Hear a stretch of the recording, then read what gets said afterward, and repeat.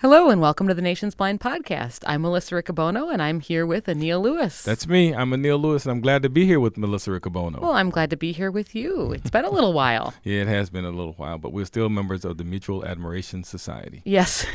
Yes, we are. And we mutually admire our listeners. So thank you for tuning in again. Thank you very much for tuning in again. Yes.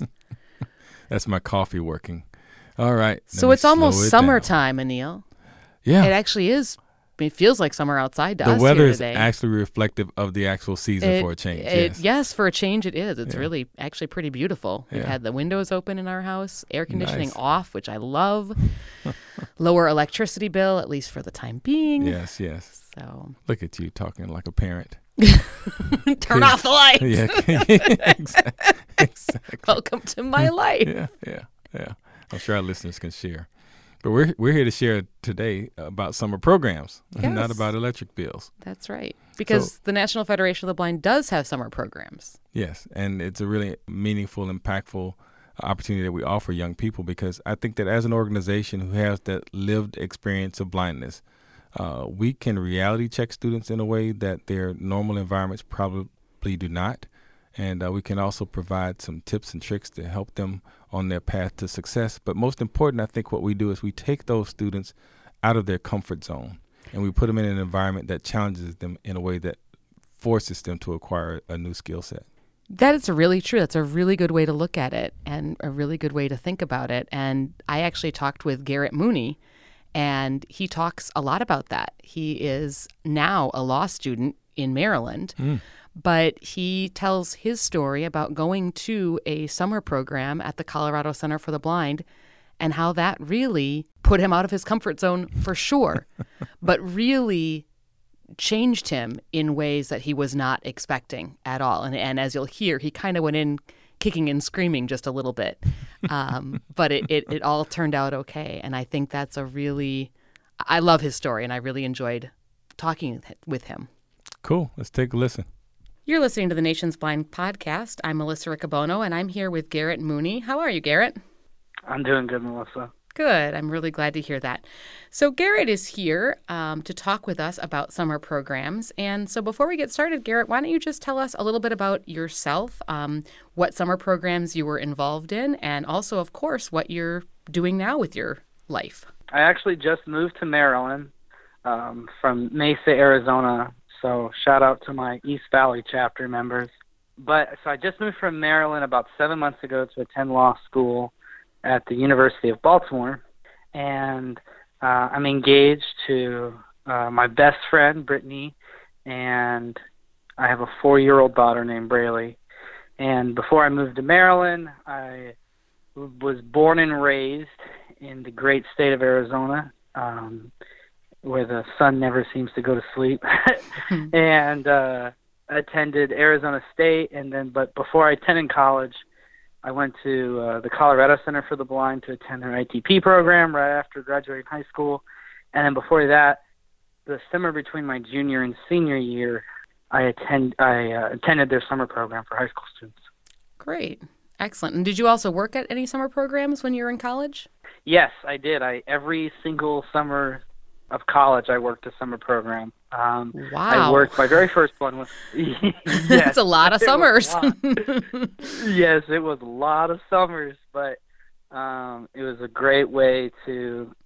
it paid the bills, so I could concentrate on school. At the time, my daughter lived in Atlanta, so it afforded me the ability to save money, big sums of money away to where I could make the traveling expenses back and forth to Atlanta to visit her. So I worked every single summer. My first one was actually at Blind Inc. for their buddy program. Charlene Gugasberg and Dan Winslow hired me then. And then the following 3 summers after that, I worked at CCB under Brent Batron and Martin Becerra. Wonderful. Well, then you're an expert at this. And so what I'd love to talk about, first of all, is what you do to prepare. Because I'm sure there's probably people listening to this podcast that are either planning to attend a summer program or thinking about attending. So what types of things do you do to prepare? What kinds of things do you pack to come to a summer program? What are sort of those those must-have type items. Are there things that you packed that you thought later, I really just did not need that? And then, of course, also just it's a big change. There's a lot of things that happen in a summer program. So is there anything that you can do to sort of prepare yourself kind of emotionally or socially for going into such a new experience? When I attended my first summer program as a student, I didn't really know what to expect. First of all, I didn't think I needed it. Mm-hmm. My TVI at the time was the one, like, he basically told me, you're going. You have nothing else better to do for the summer except for sit around and do nothing. So you're going to do something. And for some reason, I listened to him. I was like, all right, I got nothing to combat him with. So, I signed up. I didn't know what to expect. I mean, they talked about cane travel, and I was like, well, I kind of want to do that now. Like, what else can you really learn? Like, shoulder width apart, go with parallel. I mean, what else more is there to that? And then they sent me a list. They sent Brent, I think he still does it now. He sends out a list. Sure. Of things you're supposed to need. And I saw all these things on there, and I was like, flip-flops, sunscreen. I don't need all of this. It talked about some of the activities you're going to be doing, wear pants or sweatpants when you go rock climbing. And I was like, I don't want to pack sweatpants. Just because I can't fit all this in one suitcase. And I'm like, that's a lot. So, and I also wasn't afraid of banging my knees against a rock wall when they take you rock climbing. I was like, it's battle scars. So, I mean, I would say if you know yourself as a person and who you are, if you're not afraid to get dinged up and you're okay with that, maybe you can do without, the sweatpants and wear a pair of shorts when you go rock climbing. Mm-hmm. Or, if you're not sensitive to the sun or anything like that, don't bring sunscreen. But I would definitely say the bare essentials that I always did, I packed 8 days worth of clothes. Mm-hmm. So you have 7 days a week and a spare of clothes just in case you don't get to your laundry one day. Sure. Yep. Pack a pair of tennis shoes and at least a pair of flip-flops, a swimsuit, and bring a suit or dress clothes for banquet. Yeah. The great thing is, I like polos. So polos, you can always wear those business casual. So when I went to convention, I went to they took us all to the thrift store, and we got slacks. If we didn't have slacks, you pay like $2 or $3, and there's nothing wrong with that. So I got like 3 or 4 pairs of those, and I wore those along with the polos that I wore every day to the center because I always liked polos. So it served as a nice business casual shirt to walk around the convention hall because Julie Deaton has a very strict rule. You're representing the center, so you need to represent well. And all of the centers have that. If you're going to represent us, you're going to represent well. So the people who are new there or people who are looking to come there, they see that the center, they look good, they dress good, and they play good. So that's kind of the way I look at it. Nice. My brother had that thing when he was in football: look good, feel good, play good. So that's kind of the way we took that approach to convention. That's great. Excellent. Anything else? Just sort of, obviously you kind of didn't know that you really needed to go to the program, and I'm sure you are not alone at all in that feeling. Anything that you would tell anybody that's sort of feeling that same way? Any advice you would give? Just keep an open mind. When I went, like I said, I didn't think I needed it, and certainly on orientation day, I certainly didn't think I needed it. And it was about a week or two into the program, and it was actually right before convention, and I was sitting there with my summer counselor, and I was like, hey, I need to go pick up this. I forgot to get this at the thrift store for convention. Can I go get it? And he goes, yeah, I'll go with you. And I was like, well, I don't need you to go with me. And he goes, what do you mean? I was like, I can get there. I can take the bus. And he goes, oh, you like this whole independence thing? I was like, yeah, having public transportation nearby is pretty nice. I came to an area. I was born and raised in an area in Mesa where it's very suburban and there's not any bus routes. And the great thing about summer programs that it only magnified in my ITP program, and I never have admitted this until now, but when I was on the way home from my summer program, I teared up a little bit, and I was trying not to cry because I didn't want to leave. Because they gave me independence, and Brent Batron, who was in the car with me, and my counselor at the time, Antonio Rozier was in the car. And I was like, I can't cry in front of these guys. These guys have been teasing me about it for years. They're going to be 35 years old, and they're going to see me like, hey, remember that time you cried? So I was like, I can't let them get to me. But I was really sad because I was going to have to give up the buses, the independence, to have the ability to go wherever, whenever I want. And, when I came home, I felt isolated again. It sucked. Yeah. So if you're hesitant to go to a program, just think about, if you're worried about when you get there, well, what am I going to do afterwards? Trust me, it'll give you the independence that will motivate you to, when you leave the program, to get out of whatever situation you're in, to give yourself that independence back. Yeah, absolutely. The other thing that summer programs give you like nothing else, and I taught 2 summer programs, both in Colorado also, and I am still in touch with coworkers of mine that I worked with and also students of mine. And it's so very cool to see students of mine doing all these great things and being in touch with them, and also my coworkers. And just, now one of my coworkers is a mom in Nebraska. And I just think, wow, we were together. There's just a bond like nothing else exactly when you work with people, or you are with people in a summer program, I think. I think that's totally true. Brittany, who's my now fiance, we were students, ITP students at one point when we were both in Colorado. I mean, we didn't like each other at the time. That happens too. Until we worked together. Yeah, she didn't like me and I didn't like her. But when we came back to work in Colorado, that's kind of when we got together, and sure. We started like, oh, she's not so bad, he's not so bad.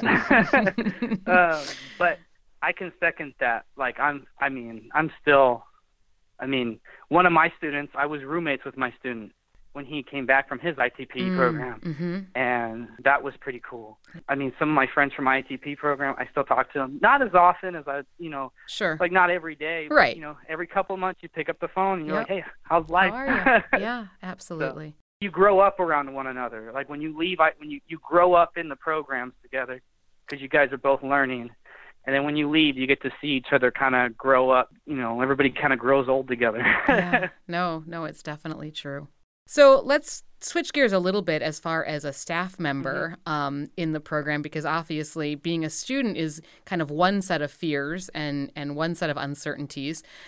Being a staff member is kind of a whole other ball of wax. And I guess I would have to say, too, just very briefly, that the other thing that you should remember, whether you're being a student or a staff, when you're packing, make sure you have those things that kind of help you feel at home, or sort of help you feed yourself. And I don't just mean food, although, I love chocolate. So, chocolate was nice for me to bring along.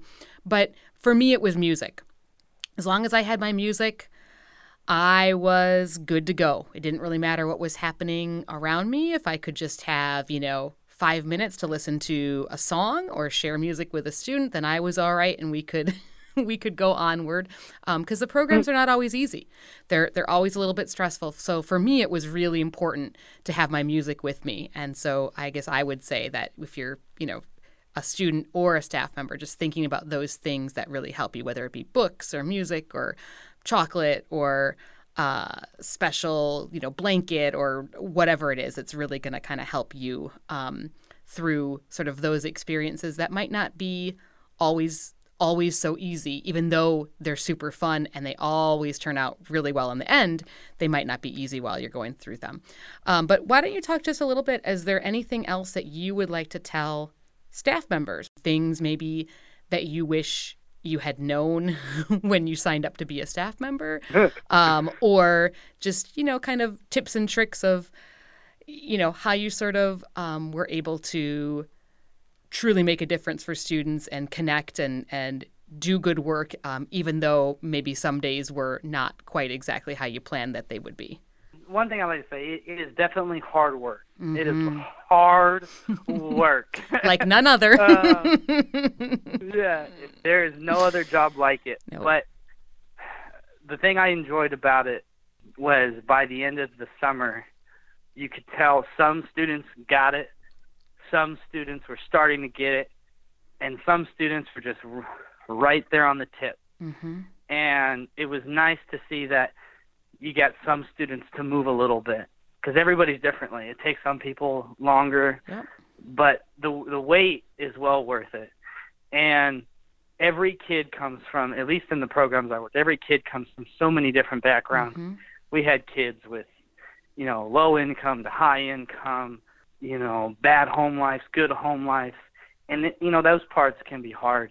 But when you see that for 2 months you were able to give them something they never had before, it's really an awesome experience. You can't ever get that back, just because if you remember where you came from and where they are now, it's something that I think that every blind person who's gone through a program can share. Mm-hmm. Like, that's one thing, besides blindness, the one feeling we can all kind of remember. And as a staff member, it's a really great feeling to have. Anything else you'd like to share And with our listeners? one thing I always packed extra of was extra ties, because you could always count on a student who's a male student to forget one or not want to go out and buy one. So when you go to banquet, you're like, you need a tie? Yeah, I need a tie. All right, I got 3. Pick one. Nice. And then teaching them to tie that tie. That's a good skill. Yeah, so they're teaching. Yep, definitely. Then teaching them. Yeah, that's really good advice. I wouldn't have thought of that, not being a male. So. Yeah, well, I mean, I know my fiance, she's worked a couple of summer programs, so she's brought, maybe extra, like, hair ties so Sure. she can give away, or, makeup to show the girls how to do makeup, that kind of a thing. So Right. it always helps. And the more, I'll tell you this, the more summer programs you work, the more items you realize, hey, I can bring this next year because I know I'm going to be back. Yes. Yeah, absolutely. The other thing that I always brought, playing cards, Uno, just nothing Yes. huge, but just little things to sort of have for downtime. I don't know, there's Yes. some phrase that if you have a deck of playing cards, you have 50 games in the making or something like that. And it's really true. I mean, playing cards are so versatile, but Uno or Apples to Apples or any kind of fun card game is always good and usually don't Yes. take up that much room. Yeah, because those apartments, they don't have Xbox or anything like that. Right, yeah, So, that's right. You're kind of on your own. yeah, you're on your own, which is a good thing because it forces you to get out of the apartment and explore the city. That's right. Absolutely. Well, thank you so much, Garrett. We really appreciate you talking about summer programs and sharing your experiences with us. And good luck in law school. I hope that's going well. And welcome to Maryland. Hey, thank you so much, Melissa. I appreciate you guys having me on. Well, as we're getting into summer, I think about all the staff and students around the country that are getting ready to participate in summer programs. And I think Garrett gave some really good advice about what to bring, what to expect. And I really liked that part of the interview. Yeah, and I'm sure that's very helpful. So hopefully students that are, maybe considering a summer program will take that into consideration as they get ready and prepare.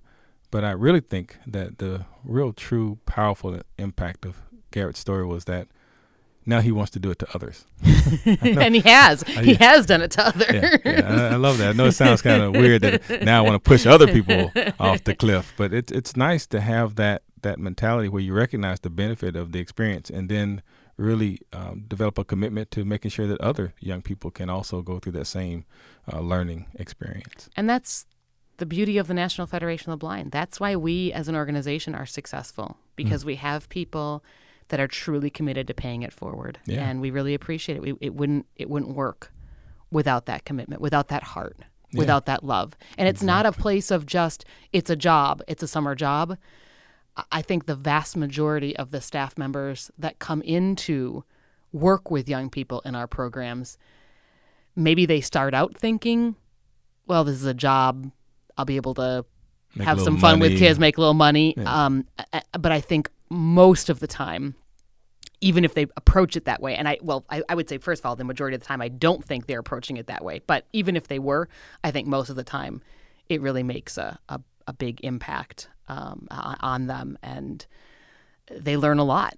Yeah, and that's the benefit of it. You go into it thinking you're going to be doing good for others, and then you find out there's some benefit for you. Yeah. We have another example of this in a future episode of the Nation's Blind Podcast. We do. Marissa Hirschman and I sat down, and I look forward to bringing you her story along with Anil on our next episode. Please keep in touch with us. We'd like to hear your ideas, your comments, your questions, even your criticisms.